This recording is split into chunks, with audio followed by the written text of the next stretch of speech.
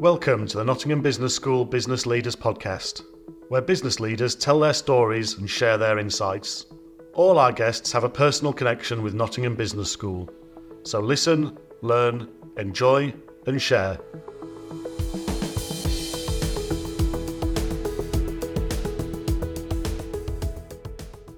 Welcome to the latest episode of the Nottingham Business School Business Leaders Podcast with me, Mike Sassy. Entrepreneur, broadcaster, author, Michael Hayman is no ordinary communications consultant. The Seven Hills company he co-founded is one of the best-known corporate consultancies in the country. He himself has been described as one of the best connected men in Britain. But he also has a reputation as a thinker. His success has been built as much on his thought leadership as his political connections. In his role as chair of Seven Hills and of Startup Britain, he has spent the last decade advising fellow entrepreneurs. More recently, as chair of Small Business Charter, he has helped startups access support from business or university business schools. He passionately believes that entrepreneurs can and should help change society for the better. He even has his own very successful Changemakers podcast. However, today he is our guest. So Michael Hayman, MBE, thanks for joining us on the Nottingham Business School Business Leaders Podcast. Mike, great to see you. Pleasure to be on the show. Great stuff. Now, most of your leadership career has been built on a theme of encouraging entrepreneurs to use their businesses to help build communities. You talk about harnessing the power of purpose. How does that work? Well, I think it won't surprise you to believe, to feel that I start from the position that I believe that business has great potential, not only as builders of commercial success, but actually to be agents of change in society and to be forces for good in the world. And, you know, if you're looking at many of the world's greatest challenges, from, you know, the way we live to the way our health works to the way we build society, it will be business will have a disproportionately more important part of that story. And so my first sense is, well, actually purpose is an opportunity. Stepping up, stepping in is something that I think we all do in lots of different parts of our lives as volunteers, as philanthropists, but actually as business leaders, there is a great opportunity to be a part of this change, this movement. And there's a lot to gain from it, because you see, I think that purposeful businesses tend to be more profitable businesses. I think they tend to be more high performance businesses. There's very good Bain & Co research that shows the relationship between inspired employees that buy into their company's purpose and those employees that are merely satisfied or even dissatisfied. And roughly it's about 2.5 times productivity between inspired employees and merely satisfied employees. So I think there are very sound commercial reasons to be purposeful in business. And I feel that it's not a choice of purpose or profit. I mean, I feel there's a circularity, there's a kind of engine room here where actually this sort of the quest for progress is more than compensated and indeed driven by that quest to deliver purpose. So that purpose would be an explicit social purpose, you know, where your employees walk through the door and you say, look, part of what we're doing here is trying to build a better future for everyone who lives around us. Yeah, well, I mean, I think that's right. I mean, I start from a, fairly sort of basic position, which is that I think that there is a purpose in business because, you know, you're employing people, you're serving customers, you're paying taxes, you know, you're part of a responsible world of being an active corporate citizen in life. And I think that, that's the sort of the baseline. If you almost look at it like Maslow's hierarchy of needs, I mean, that's the equivalent of sort of like basic life essentials. I just think there's an opportunity to go further, do more, because I feel that by building inspiring environments for your company is that you build more relationship and connectivity with your customers, more relationship and connectivity with your stakeholders. So whether you're a publicly listed company or indeed you just want better relationships with your customers, my sense is that there is an increasing level of transparency and also interest in who we buy from, what they stand for, and how we ultimately behave. even in difficult economic times like we're experiencing? Yeah, well, that's a good question, and I think the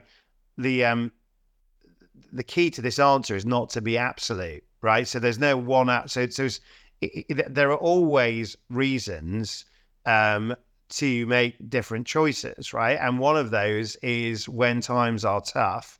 It is very, and you look at this recently with the debates over electrification, things like the ULEZ scheme in the recent Uxbridge by-election. I mean, they're all things where these are factors, right? But I think the onward trend, if you look at the way things are going, if you look at the way that technology is being adopted, is that we need business to be a force for good in the world, because that is where the majority of the innovation and progress is going to come from.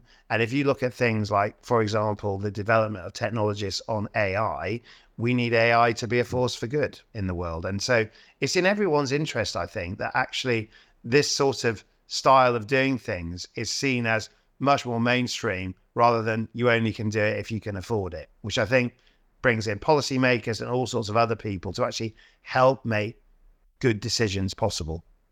Okay, so let's go back to the beginning. You were born and brought up in Sheffield in the 1970s. I was. You're still a Sheffield United fan. I am. I noticed from your social media. Did those years in any way shape your future leadership? Massively. I mean, first of all, I am a Blade, and even though sorry, just for everybody else, that's as opposed to an owl. An owl is a Sheffield Wednesday fan. A Blade is a Sheffield United fan. But carry on. I could say a more impolite description there, Mike. But I mean, anyway, I mean, as it is, I'll take that. I mean, and despite a kind of like slightly imperfect start to the return to the Premiership, I think that, in many ways they are a great, the Sheffield United are a great sort of proxy for the Sheffield experience, which is hardworking, really sort of like, when others see defeat, they see opportunity. I mean, they're kind of, it's the kind of team that right off at your peril. And I feel that's a good proxy for the City, because, the City has been through some incredibly tough times. And, I mean, frankly, the 70s was the decade where, you could almost put a day on it, actually, in terms of a City that seemed to be doing all right and doing okay, at the vanguard of steel production, and, a big city on a global stage, made in Sheffield, a brand known all over the world. And then, of course, the bottom fell out of that. And, sort of areas like Attercliffe, which we call the Golden Mile, which were, these sort of like service roads to, which were small entrepreneurs, small shops, people that were working. I mean, those streets were decimated, right? And I feel that, the 70s was a very, sort of bleak end, really, for the City. And I mean, and ever since that, I think fighting for its future has been, the various chapters. And of course, bringing that right up to date, this is a really important part of the character of the City. There's a great saying that attitude is the small thing that makes the big difference. There is a Sheffield attitude. Change your leadership.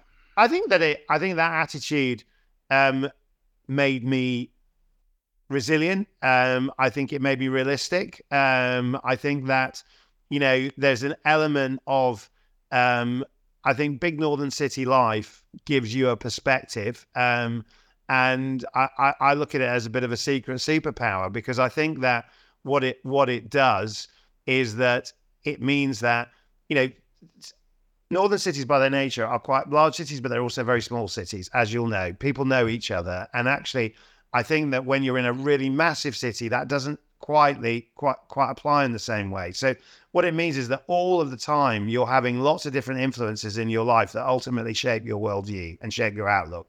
So I feel that that Sheffield has and continues to have a major impact. I also think, on a slightly lighter note, is that it's a city where humour has been a big part of, humour and music are two part of its sort of like, cultural identity. And I feel that, although I'm not the best music taste in the world, I think that humour is a big part of my life, and actually things that, I feel that the city always was able to sort of find, the ability to have a laugh, and even in some fairly dark times. I think that those are all assets that you can take into your life, right? And I think that where you're from does matter, and it gives you unique perspectives. And so I would say I believe it has shaped my leadership style, and hopefully one that is realistic and real. But what do you know now that you wish you'd known then? I think there was always a sense that growing up in the north of England, that you were missing out on action, right? That there was something going on somewhere else that was going to be bigger, better, brighter. And it's the kind of Dick Whittington-esque streets were paved with gold. And of course, the reality is, growing up in a city like that was great. It was great to be a child growing up there. It's great to live there. It's great to work there. There are great people there. And I think, there was always a kind of a bit of a restlessness that there was this sort of like big wide world that I was going to, go out and see. And by the way, I don't think that's entirely a bad thing, but I wish I'd known the fact that actually this was really good. That what I was experiencing, the people I was meeting, the life stories that they were able to share with me, this was the good stuff. So if you look backwards now, you'd say, goodness, I wish I was a bit more relaxed. I was a bit more easygoing, a bit less eager to get on. Yeah, but I would say that has always been a complaint friends of mine have made of me, which is I can remember one very good friend saying to me, well, it would be nice to see you look back and admire the view, because I'm always in a hurry to get somewhere. And I suppose, that's just my style, is that I'm sort of like, there's quite a bit of energy in the way I do things. Okay, so your eagerness to move on when you went down to school in Somerset, you went to university in London, and you built a communications career in the capital. So, do future leaders in Britain still have to head south for success? No, they don't. However, saying that, I believe that mobility and movement is a good thing, and I think that experiencing lots of different cultures. We were just talking off air about our respective family journeys. My family are from, pretty much all over the place. But there is one of my relatives that sticks in my mind, who was my great grandfather that came over to the UK on a horse bay. Kept bringing horses over to the UK for his uncle, who gave him a gold coin and said, "Don't bother coming back." And he moved into the UK, got off the boat in Hull, finished up in Sheffield. That's why we ultimately lived there. And that movement was transformative for him, right? Transformed the way he looked at the world. He became the best Yorkshireman never born in Yorkshire. That was a kind of that was a movement. There's a few of those, aren't there? There's a few of those, yeah. My sense is that actually experiencing many, many different cultures broadens your mind. Saying that, I believe that the north of England is showing quite clearly now that there is a determination to plot a course, and that these cities will be engines of growth in their own way, with leadership communities that will be devolved and different. And I think that's to be celebrated. On the issue about heading south, the south will always, I think just to balance it off, the south of England is an essential part of the overall UK story as well. And I don't think there's anything to be ashamed of moving to London and having a career there, or having a career where you move back. I think that's all part of the experience that more and more people should have. I think the problems I have with it is that actually mobility is difficult. That actually for a lot of people that actually taking those choices is a really difficult thing to do. And I think that my hope for the future is that with a greater eye on things like devolution and moving things, that actually that in of itself will make the freedom of movement easier, more achievable, and that will enrich the life experiences of our people, that they can move around and experience life in lots of different ways. Okay, so that's mobility. Looking back again on reflection, in terms of your leadership, was it clear to you that whatever you did, you'd end up in charge? What? You're asking, was I an obnoxious child? No. You're probably captain of football teams and cricket teams and head boys and things of that nature. I wasn't actually. I actually was a late developer, Mike. I mean, I wasn't at the, right. I mean, I kind of, I found one good sport, swimming, that I got okay at in my teens, and that's quite a solitary sport, of course. You're not team leading with that. You are unless you're in relays, you are basically in a competition against another person, but really you've got to rely on yourself. Academically, I only came good in my A levels. I mean, and so that was quite a late developer. So I think in my in my early years, nobody really did. Nobody would have said, "Look, this is somebody that you want to go down to William Hills and put a bet on." I mean, this was like, there's sort of. I think what happened was that, I mean, back to the true grit and graft of the kind of Sheffield experience was that, I plodded on, and that plodding sort of got to a point where actually the plodding has started to sort of move a bit faster.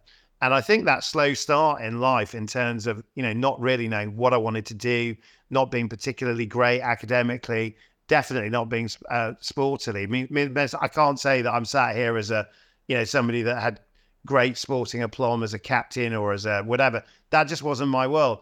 But I think it gives you a different perspective, right? Because I wanted to get good at stuff. And so therefore, I've always sort of like felt that my style is as the constant improver. I always want to get better. Okay. I mean, you talk there about being a late developer academically, but the question, I've done a lot of these podcasts, and every single person, every single leader brings up the importance of EQ as much as IQ. Yeah. I mean, I know you're a communications man by trade, but how much has your business success been based on your social skills? Well, I think EQ is more than social skills. Skills. I think EQ is about intuition, and it's about feel, and it's about, and I believe that there are an intangible set of skills which people could call common sense. They could call lots of different things, but it's ultimately about judgment, isn't it? In terms of actually, well, how do you judge a particular set of circumstances? I mean, how do you know that we're going to get on together? The things like first impressions, right? And actually how you form your judgments really do matter. So I feel that EQ is, I think social skills are, what do you like in a party? What do you like at saying hello to people? Do you like it? Do you not? I think EQ is much more about intuition and about your ability to read a situation, which I think is a really, really vital skill. And it's a sort of one that there are many, many leaders that are, tonally off because they're not really understanding, they're not situationally aware. They're used to leading. They've been protected in bubbles and environments. And I think EQ is about actually understanding the world around you and the people around you. And I think if that's what we're defining EQ as, I would say it is the most vital skill of all, and possibly the most difficult one to put your finger on. Can it be taught? Yes. The students, the leaders, the would-be leaders at Nottingham Business School, it's something that should be an essential part of what they study. Well, there is that theory of 10,000 hours, which is that what you pay attention to, you tend to get good at, right? And I think that because EQ is one of these things that is seen as, well, it's a bit hard to put your finger on. So what is it? It's intangible, isn't it? Therefore, I think that there has been a tendency to dismiss it as, things like, well, it's charm, it's slickness, it's this, it's that. But the reality of it is anything but those things. It's the ability to be empathetic. It's the ability to see another person's point of view. It's the ability to be reasonable, right? And all of those things actually are things you can learn over time. They are behaviors that you can adopt, and there are experiences that you can learn from. And while I would say, and you'd expect me to share in the Small Business Charter to say this, is that I think business schools are a great place to learn those skills. I also think, an understanding of history is a really good way of learning those skills. How people have approached things in the past, where thought processes may or may not have led to the right decision or have led to the wrong decision. So I think experience hugely matters, and I think that actually how we learn is a really important part. And I think, in many respects, for many especially small firms, is that because you've got to make it up as you go along, because you don't have the benefit of experience or the benefit of learning, is that mistakes tend to be a really costly way of getting there. But to the point of actually, can you get better? Pretty much most things you can get better at with practice. Okay, so that's EQ. Another important leadership topic, risk. I saw you earlier this summer chairing a very high-powered discussion about the importance for leaders of taking risks to achieve success. So what have been the risks that you have taken in your own business career? Well, I think the biggest risk any entrepreneur takes is actually going to become an entrepreneur. You know, when I wrote a book called Mission, and one of the chapters is called Burn the Boats, and you know, to this day I still get comments on that chapter, because it's one that a lot of people feel, right? You know, if you're sat in decent work and you're sat, you know, as I was, newly married and with a new child on the way, you know, going home and saying, actually, I'm going to throw all that away and start a new business, is a pretty risky thing to do. And actually, when you look back at it, and you know, and the only thing that's protecting you is a really, really naive statement, which is, well, if it all goes wrong, I can get a job.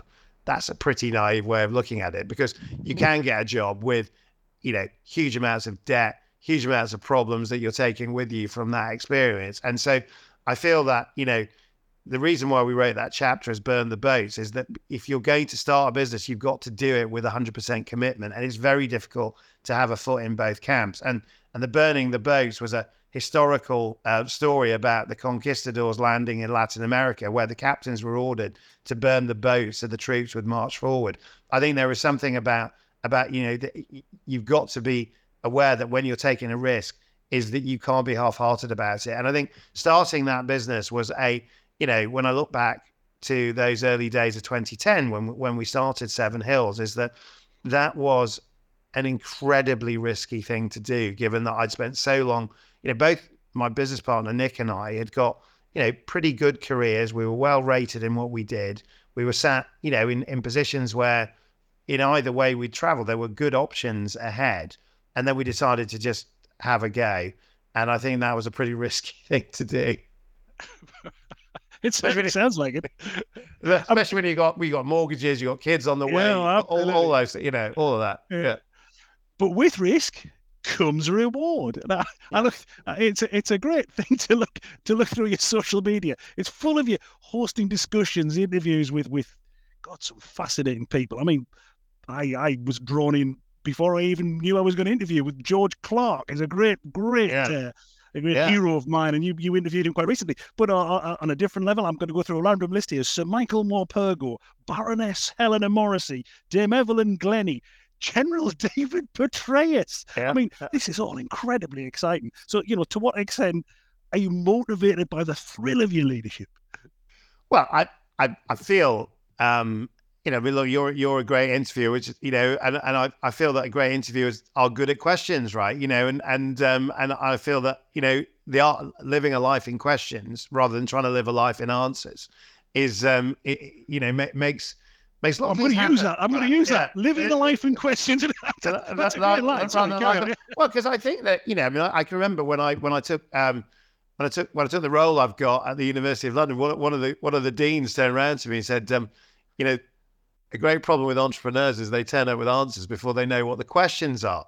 And at first I thought, is that an insult? And then I thought, actually, that's brilliant, because, you know, it's true, isn't it? It's that, you know, that so much is made possible if you spend time thinking about, well, what do I want to learn from you, right? And that's what good interviewers do, right? Which is that they don't shut you down. They ask nice open questions so that you can reveal yourself. And I suppose with all the interviews that I've done is that, you know, I've got that reputation of you know, decent questions, and I always love that moment where somebody goes, "That's a good question," because in a way, as an interviewer, that is the ultimate sort of, you know, the ultimate compliment that you can be given. And I feel that you know, the interviews that I've taken, you know, with a lot of those characters and many others actually are you know, they are an ability to see not my leadership but their leadership. You know, the opportunity is to sort of be a sponge for a moment to actually think about,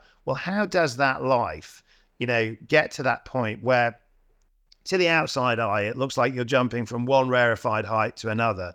And in almost every case, there are issues to do with self-doubt. There are issues to do with hurdles to overcome. There's drama in the script. There are things that, will drive people to go forward. And in any way, when people say to me, well, what was your favorite interview, which I'm hoping you ask, because I always feel like Bruce Forsyth and saying, well, you're all my favorites, and I genuinely feel that every one of those people you mentioned, I loved interviewing them because they were so brilliant. I mean, Michael Morpurgo, the most gentle human being you've ever met, children's author, storyteller, Warhurst, Evelyn Glennie, I mean, incredible percussionist, Helena Morrissey in The City, David Petraeus, the sort of thinking general on and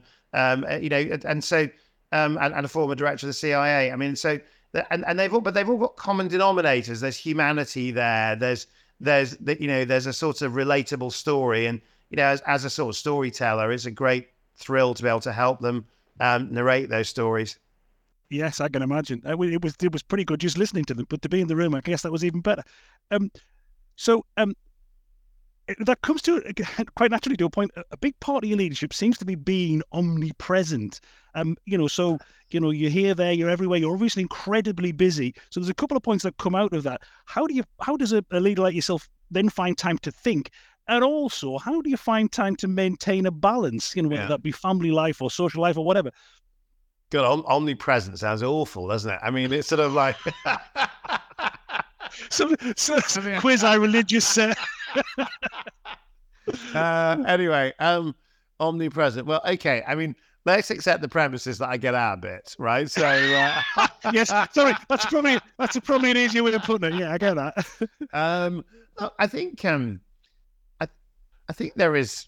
Look, for me, I can say without question that my priority is, despite all of this, is my family, and it's pretty sort of, it's pretty basic things, right? Which is I feel like I want to provide, I want to protect, I want to deliver for my family, and that means I want to work hard to do that. I think that provides a kind of internal engine room, I suppose. I think in terms of the thinking, I think you have to, no matter how busy you are, there are always times, and you'll know this, is no matter how busy you are spinning plates, there are always times where you might be internally loafing a bit. You might not be doing everything you could do. You might not be as productive as you could do. And I feel like, I'm as guilty of this as anyone else, which is that I can procrastinate. I could have been in another, I think sometimes you've got to know the art of procrastination to be really productive, because, left to my own devices, I'd be quite happy to sort of put my feet up and, finish Netflix or whatever. But I kind of I suppose I'm also driven by a sense that we're not here for very long. You get a set amount of time, and how you use that time, that is a choice, right? And I think, allied to that, there is the sort of element of physical health, which is that the more time you invest in physical health, usually the clearer your thinking is, right? So I think that, before seeing you, I get up early, I did a mile swimming before our call, and that gives you thinking time to think about. And it's amazing what sort of that, by having an empty space where you're just counting laps, you are in a way creating space in your mind to suddenly wake up to new thoughts. Whereas if all you're doing is, you're at your PC, you're sat, and you think you're being productive, in many ways you're not. So the thinking space is about giving yourself unexpected opportunities. Fresh air is another great one. Keeping a pad close is always a good and important. It's really interesting. I always carry a pencil when I'm out running, because you stop, you got the pad in the pocket, you write it down. It's fantastic for thinking, yes. And it is, and also read what you wrote a day later to realize whether was it that you split the atom, or was that a genuinely terrible idea. So I think you've got to keep a certain element of physical health, and I learned that in the early days of Seven Hills. I did not put as much time into physical health. I was then diagnosed as being a celiac, and that was actually quite an important moment for me, because actually I started to sort of think about, well, actually I've been poisoning my body with wheat for most of my adult life, and that clogs things up. Miss your thinking, and I think that was an important first step. And now I just try and be, I would say, active, as more than anything else. And I think that helps with the thinking. And in terms of time to think, I think, there's not a perfect answer for that, because I think very few people live a 9-to-5 life anymore, and very few entrepreneurs do. You are always, I think it's how you approach it, right? Because I think if you wake up in the morning and you approach the world with dread. Now, I had to do a call this weekend on Sunday with a customer for 3 hours, and I kind of like, Saturday night I was sat there thinking, oh, do I really want to do it? And then I actually thought, well, it's a brand new assignment, brand new people. They want to give their time to see us so that they can get going quicker. So I need to get excited about the fact that actually there are opportunities here. And those opportunities are the ability to progress the business that I co-founded, the opportunity to do some new things and exciting new things. And I think so attitude is a hugely important part about how you make the time, and actually how you maintain the energy, which is that if you look at these things as being the sort of things you don't want to do, you'll run out of energy. If you look at them as being actually like this, great new friend to meet, great, what a great way to spend a bit of time. That's not work. Right. And so I'm guessing this is all going to feed into my big final question. As a successful role model leader, what single piece of advice might you give? You've obviously already given half a dozen pieces that I've written down here, but what single piece of advice might you give to the leaders, current and future, at the Nottingham Business School? Be kind to yourself. I think that's the, it's a hard one.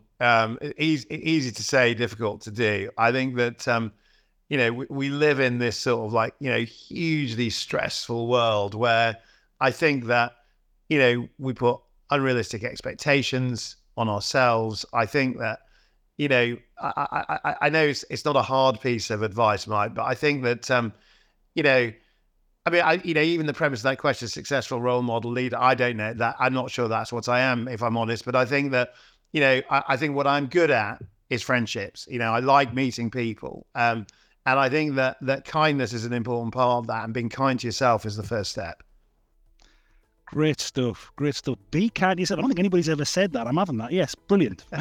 So, Michael Hayman, thank you very, very, very much for being such a candid guest on the Nottingham Business School Business Leaders Podcast. Absolute pleasure. If you enjoyed this episode, then why not check out some of the others that are also available, including those with the IT giant Sir Ken Elisa, the chair of the FA, Debbie Hewitt, and the former chair of Burberry, Experian and Standard Chartered, Sir John Peace. The Nottingham Business School Business Leaders Podcast is produced for Nottingham Trent University by Celtic Tiger Productions. Your presenter was Mike Sassy, and your producer was John Collins.